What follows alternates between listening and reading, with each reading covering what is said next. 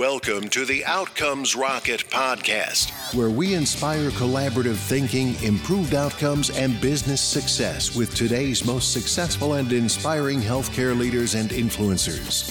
And now your host, Saul Marquez. Welcome back to the podcast. Saul Marquez here, and it's a privilege to have our guest today. His name is Dr. Stephen Pantelat. He's the Kate Bernard and Hellman Distinguished Professor of Palliative Care in the Department of Medicine at the UCSF.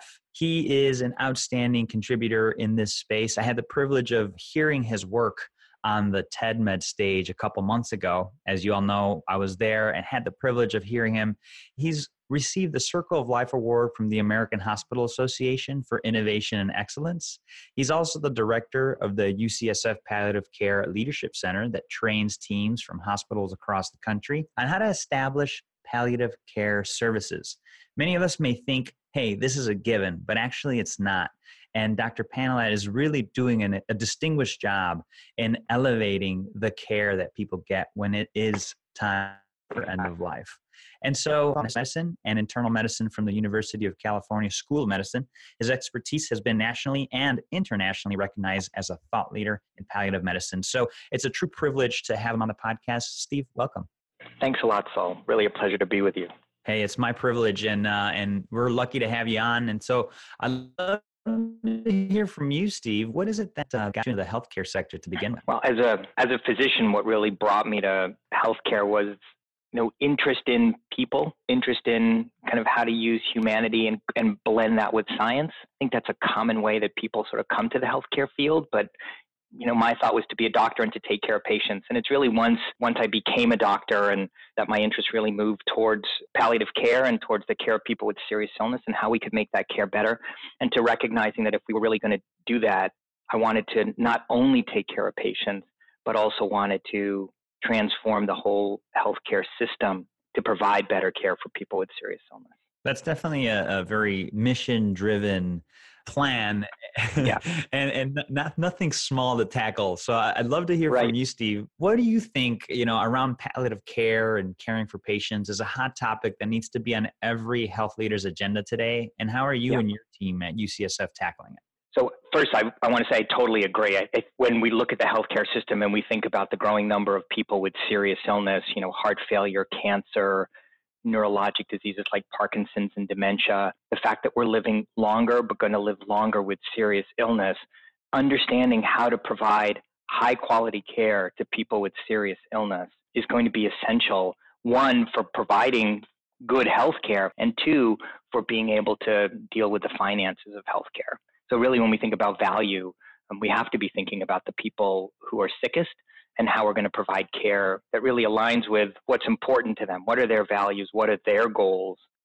Very often in that setting, it's not coming to the hospital, and it may or may not be receiving a lot more interventions, and it may be care that really allows them to be at home, to focus on their symptoms and other goals and values that are more important to them. So really thinking about that challenge and how do we design systems to do that. If you look at the world the way it is now, I think the good news when you look back compared to a decade ago is how many more palliative care services there are, and recognizing that there's an increasing evidence base for the role of palliative care and increasing the quality of care for people with serious illness. So when you look at the data and you look back over the last decade or two even, there's so many more palliative care services, so many more people receiving palliative care, and yet the reality is that it's still pretty much a random event whether you get palliative care or not.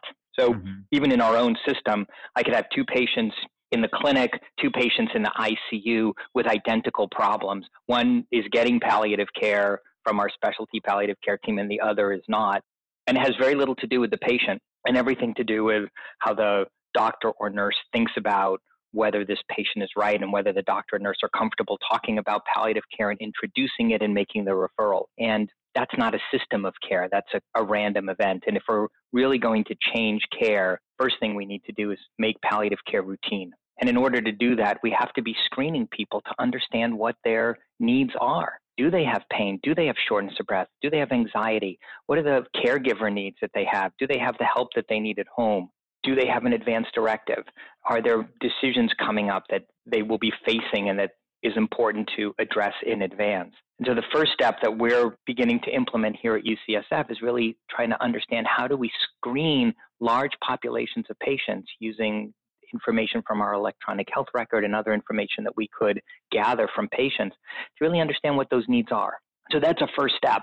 And then once you know what their needs are, then we can design systems to really address those needs, recognizing that it's not all going to be specialty palliative care, just like not every patient with heart failure is going to need to see a heart failure specialty cardiologist, for example, and not every patient with diabetes needs to see an endocrinologist. But if you don't know who has diabetes in your system, it's going to be very hard to improve care for that group of patients with diabetes if you don't even know who has it. If you don't know which patients have elevated blood sugars and elevated hemoglobin A1Cs, it'll be very hard to treat the population. Sure, you'll be able to deal with the people who come to you and say, I think I have diabetes, or who have the symptoms, but you won't be able to deal with the population.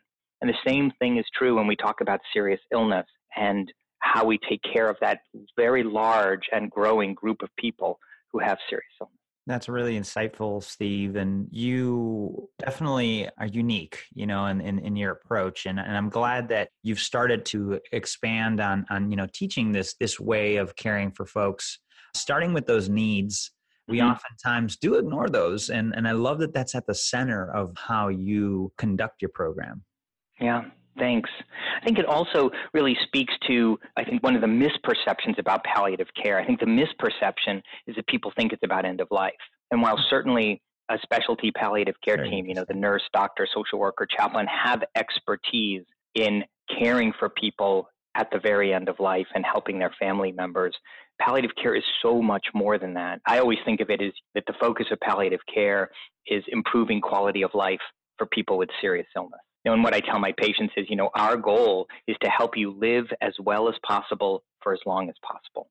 Just last week, I was talking to one of my patients who's a gentleman in his 50s with a brain tumor, which unfortunately is progressing. And, he had a question about whether to take more of his chemotherapy. And, we had a conversation about what the side effects were and what the potential benefits were. And he decided that he wanted to get it.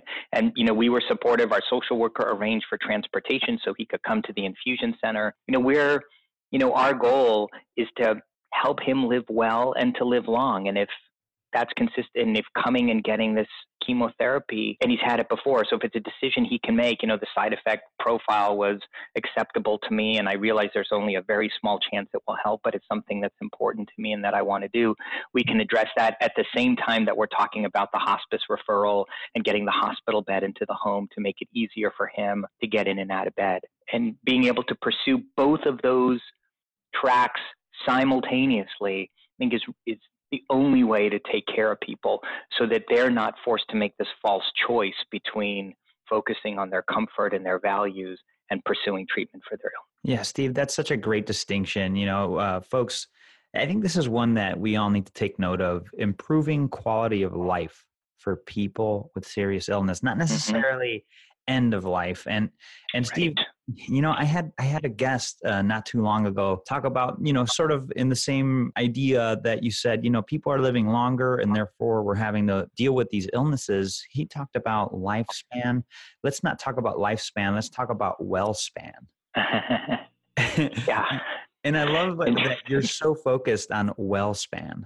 Well, it's also recognizing that even in the face of serious illness, people can still experience joy and gratitude and awe and have very positive experiences, even when they're dealing with devastating serious illness. And what is really, when you take a step back, an incredibly tragic situation. And there's a lot of sadness, and it's not to discount that. That's very real and really important. But to also recognize that if we focus on quality and talk about what's important to people, what they hope for, what matters to them, we can help people achieve those things that are most important to them, even in the face of serious illness.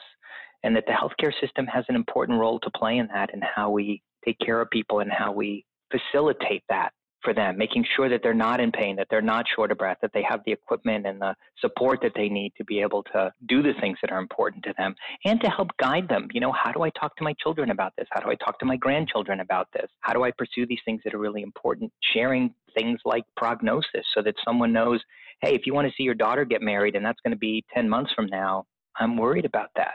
I think we have to be honest and have the courage to be honest with patients to make sure that they are able to achieve the things that are most important to them. Steve, you shared that story when we were at TEDMED during your talk. Would love if you could share that with the listeners.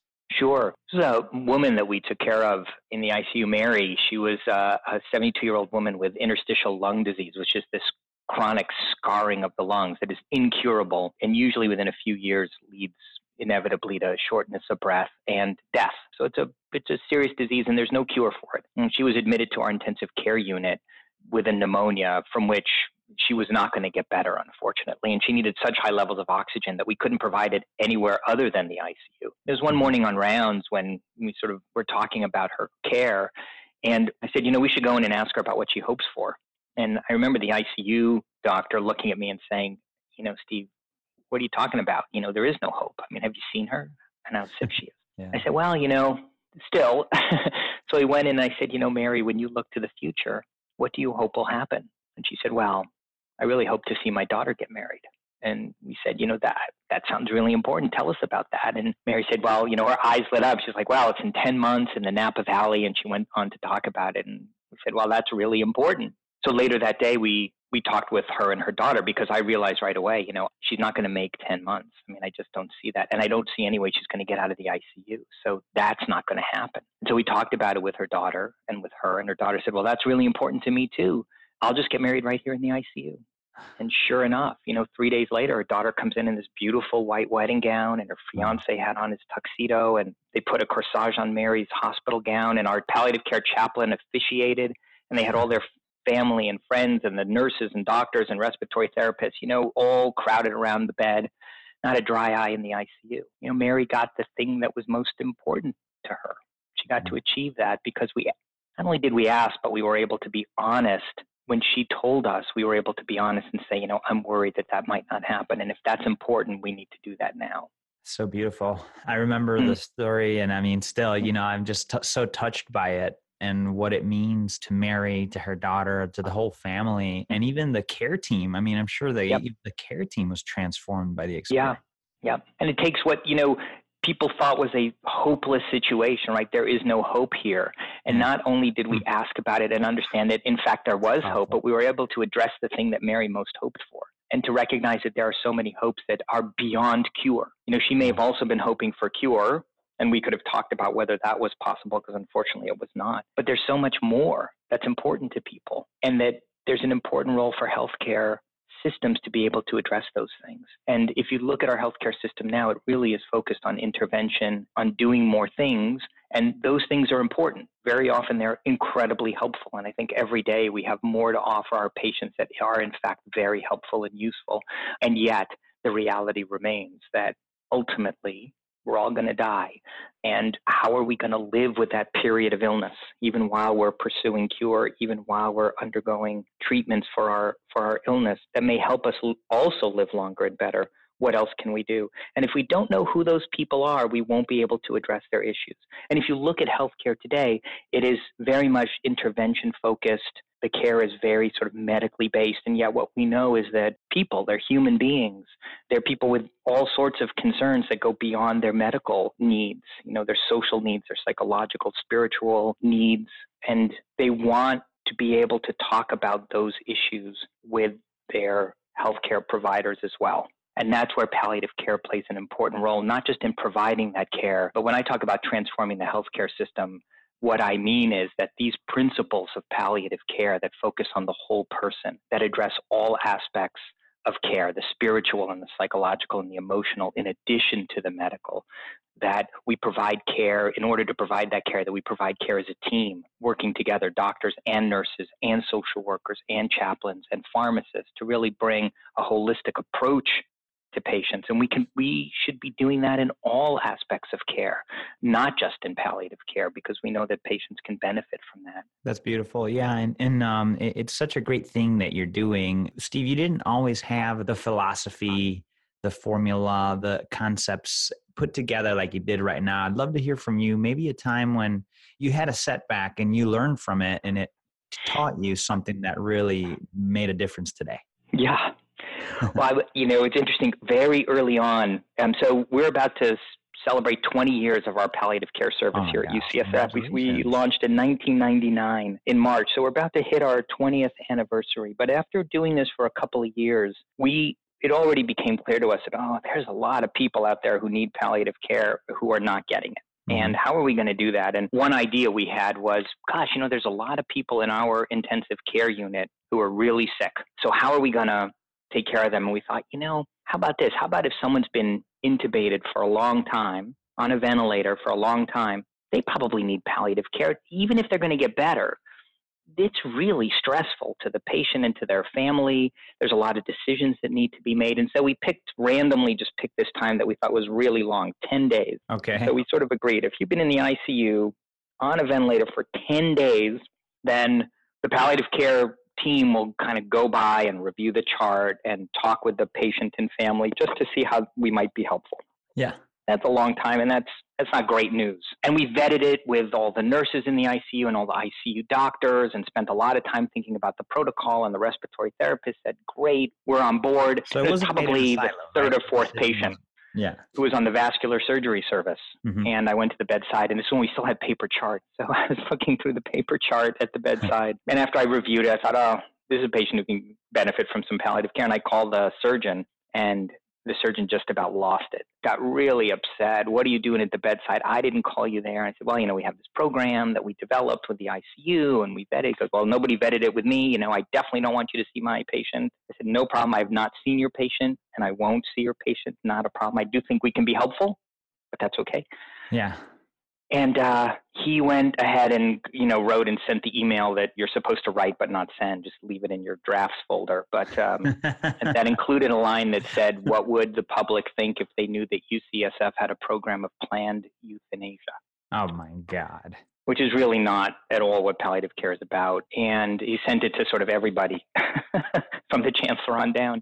And I saw, and I got CC'd on it, and I thought, oh, no, this is the end of our program. This is really just going to be terrible. We just we thought we vetted it widely, but we didn't. But then the chief medical officer, who was a very well-respected surgeon, responded. It took him about a day, but he responded and he said, basically, cool your jets. Palliative care is the best thing we've done for patients at UCSF in a long time. Wow. Amazing. Yeah. And, what looked like the end of our service really got us a lot of support. Now, that program, I will say, ended. That screening program ended, and it's taken us, about 18 years to get back to it. So it was a serious setback to our program. We learned a lot about getting buy-in, going really where we're invited, and taking care of the patients as they're, making the case, but really waiting for clinicians to come on board. And what we've seen is that approach has really worked extremely well. And services that weren't consulting us very much in the past are now really asking for our engagement and involvement, and the service has grown tremendously. I think back then we were seeing about 200 patients a year, and this year we've seen over 1,000 patients just in the hospital. Amazing. And then we also have outpatient and home-based palliative care. So part of the lesson was make sure that you've got buy-in from lots of folks. The other lesson was, even in the darkest moment, good things can still happen. And that over time, if you do a good job, if you really do a good job and do the work that you say, your service people will appreciate that. For sure. Steve, and thanks for sharing that. And kudos to that CMO that stuck up for you. That's not easy to do. And nope. And, in a big way, kudos to you. You hung in there for 18 years and you stayed consistent. So I have tremendous admiration and respect for your commitment. And listeners, if you're going to learn anything from anybody in palliative care, it's Dr. Steve Pantelat. So one to hit rewind many times on here. So how about the other side of that coin, Steve? Can you talk to us about an experience that you're most proud of? Wow. Well, it would be starting the palliative care service in the beginning. Yeah. There was a group of us who looked at the state of the world and just said, this is not okay. The way we're taking care of seriously ill people, and really people who are at the end of life. Yeah. I think when we started, there was nothing. When I went to medical school at UCSF, I trained here as a resident. I was a chief resident here. Never heard the word palliative care. There was no palliative care here at all, not discussed. And it really wasn't until I joined the faculty that I even learned about it and began to engage with it. So it was back in about 1998. I had a faculty development award from the Project on Death in America. I mean, talk about a great name for a project, the Project on Death in America, to really, train doctors and nurses how to do this work and how to improve care. And I was fortunate to get that. And it was during that time that I had some time to really think about it. And so a group of us got together here at UCSF and said, the way we're taking care of people at the end of life is really not great. It's really kind of lousy.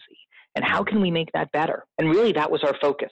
That's how we started. And in year one, 80% of the people we saw died in the hospital. So we were seeing people really at the very end of life, coming in and realize, there's a lot that we can do to make their experience and the experience of their loved ones better, to manage their pain more expertly and their shortness of breath, to really give people information about what to expect and to give them realistic choices about the care that they can receive, and to really attend to all those issues, the social issues, the spiritual issues, and to really take kind of a real holistic view. We developed a policy so you could have animals of a certain size. Sure. One person wanted to bring their pony. And we're like, yeah, ponies, no, but dogs, yes.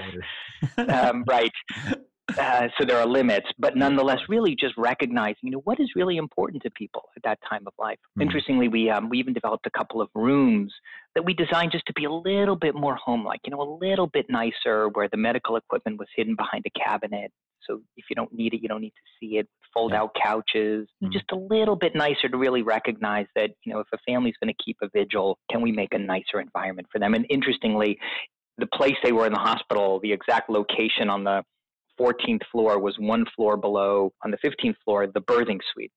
Same part of the hospital, same attempt to try and make things a little more home-like, a little less medicalized if you didn't need it. And we thought, what a beautiful statement that we provide the same attention to the beginning and the end of life. Yeah.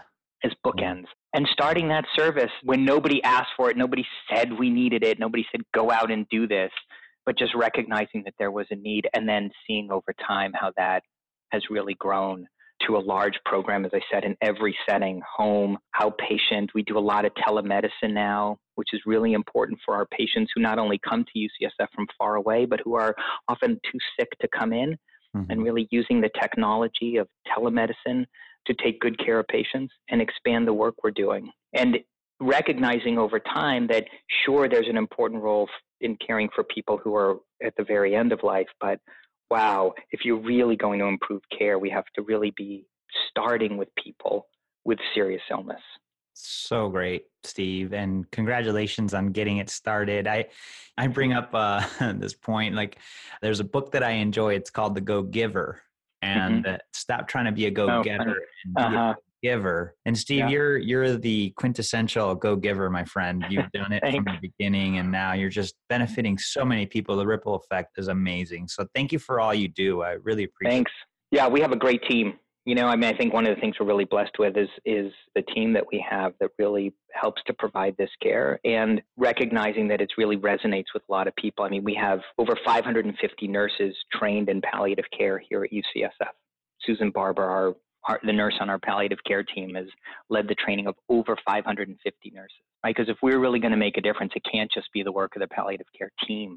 It really depends on everyone, every clinician here and everywhere, having the basic skill set in how to talk to people about their wishes, how to treat symptoms like pain and shortness of breath, how to provide the basics of emotional and support to patients and families. And we see that as such an important part of what we do. Yeah, that's huge. So Steve, getting to the end of the interview here, man, I looked up at the clock. I'm like, wow, time flies. I have a brief lightning round that I want to do with you. It's how we create a little syllabus for the listeners. That's 5 questions, lightning round style, followed by a book you recommend to the listeners. And then we'll close off with a closing thought by you. Is that cool? Okay, sure. All right. What's the best way to improve healthcare outcomes? Understand what's most important to patients and give them that. Make it patient-focused. What's the biggest mistake or pitfall to avoid? Thinking that we have all the answers and not asking patients and families. How do you stay relevant as an organization despite constant change? Understanding who it is that we're serving and what matters to them. And as long as we are relevant to them, in this case, patients and families, and we can be relevant to them and provide them with the care that they want, they will continue to come to get their care here. Beautiful. What's one area of focus that drives everything in your organization? Taking good care of the patient and family. And finally, what's your number one success habit? Setting goals. Love it. Steve, what book would you recommend to the listeners? Related to this topic, I would recommend When Breath Becomes Air by Paul Kalanithi. It is a beautifully written and heartbreaking, but really just luminous book. Paul was a neurosurgeon who died of lung cancer, and in the last period of his life wrote this memoir. So he's a physician and now also someone who is dying of lung cancer. And it's not only beautiful writing, but it's incredibly insightful, kind of being able to see the world from both sides, both as a clinician as well as a patient. And it's beautiful. It's a lovely read filled with insights, not just about healthcare, but really just insights about living and what's important. The one quote that I love from the book is, "Until we die, we're alive." And that's something that I think a lot about. Huh. That's beautiful. Until you die, you are alive. And it has so much meaning in so many different ways, both for how we as individuals live our lives and also how family members perceive their loved one and how important that is and what a tremendous chasm that is between those two, and the importance of really living and living well. What a great recommendation. Folks, if you want a link to that book or just the syllabus we just created for you, a full transcript of the podcast today, along with show notes, just go to outcomesrocket.health. And in the search bar, type in palliative care or type in Steve Pantelat. We've made it very easy for you to research the topics that really resonate with you. Just go there and put it in the search bar. You'll find the notes. Steve, hey, Saul, can I recommend one other book? Absolutely. This is the kind of shameless promotion part, but if people who are listening have a loved one who has a serious illness and they're looking for guidance, I wrote a book to address that called Life After the Diagnosis. And the idea there was to really provide guidance to people who are sick and to their loved ones. Everything from you've gotten a bad diagnosis, now what? How do you find the right doctor? How do you make the right decisions? How do you talk about your wishes and preferences? All the way through explaining what palliative care is about and even what to expect at the very end of life. And it's a simply written guide for people in that situation. Steve, there's not enough guides out there, and especially when you get to that point. And so listeners, if you or anybody that is sort of at that point, by all means, check out that book because, you heard the interview today. If there's anybody that could give you some good pointers and you walk away with something, a little nugget that'll help you or your family, I think it's totally worth it. We'll put a link to the book in show notes for sure, Steve. Thanks for mentioning that. I'm glad. This is how selfless you are, Steve. You didn't even think about your own book. Hey, can I recommend one more thing for your listeners? Please do. If they're interested. So the other thing they may be interested in, again, if they want to kind of delve into this topic more, the film Endgame, which is a Netflix original documentary, which is shortlisted for the Academy Awards as a short documentary, came out in 2018, was filmed here at UCSF and at the Zen Hospice Project here in San Francisco. It's a 40-minute documentary about palliative care, following our palliative care team, following one of our faculty, BJ Miller, as he sees folks in the outpatient clinic and also at the Zen Hospice Project. It is also a beautiful film. The directors are Academy Award winning documentary filmmakers, Rob Epstein and Jeffrey Friedman. And are you in it, Steve? I am. I am. Our team is in it, and I'm in it. I have to watch it now. And right. We had Shoshana. Bring Kleenex. That's all I can say. Yeah. Oh, yeah. Shoshana is the producer. Yep. Yeah. So, and she mentioned it. I haven't watched it. Now it's on my must-watch list. Yeah. It's really definitely one you have to check out. And there's a lot of homework for you here. But I think the main ones are Steve's book and the Endgame. Yeah. Love this, Steve. Wonderful resources. Anything else you think of? We're open to it, man. You're you're a fountain of info. Hey, thanks. Useful information. So What else do you have for us? I guess the last thing I would say is, again, for folks who work in healthcare, if your healthcare system does not offer palliative care services in all settings, you should definitely, that's a must to make sure that patients have access to that kind of care. So I think that's a must.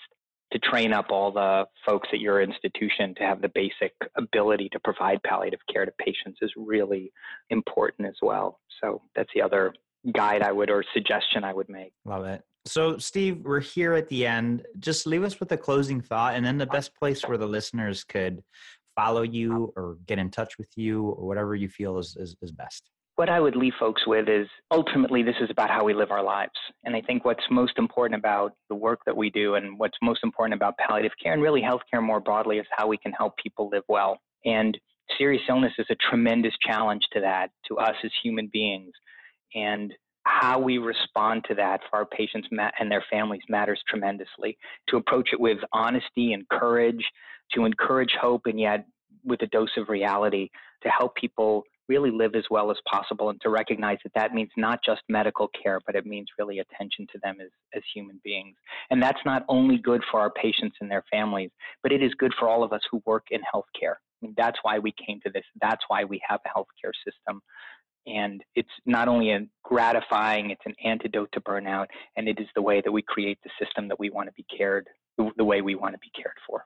If people want to reach me, probably the best is through my Twitter handle, @StevePantelat, is a great way to do it. Also through my website, www.lifeafterthediagnosis.com.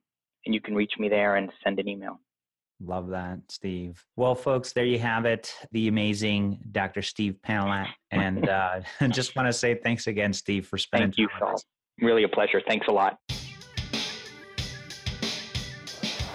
Thanks for listening to the Outcomes Rocket podcast. Be sure to visit us on the web at www.outcomesrocket.com for the show notes, resources, inspiration, and so much more.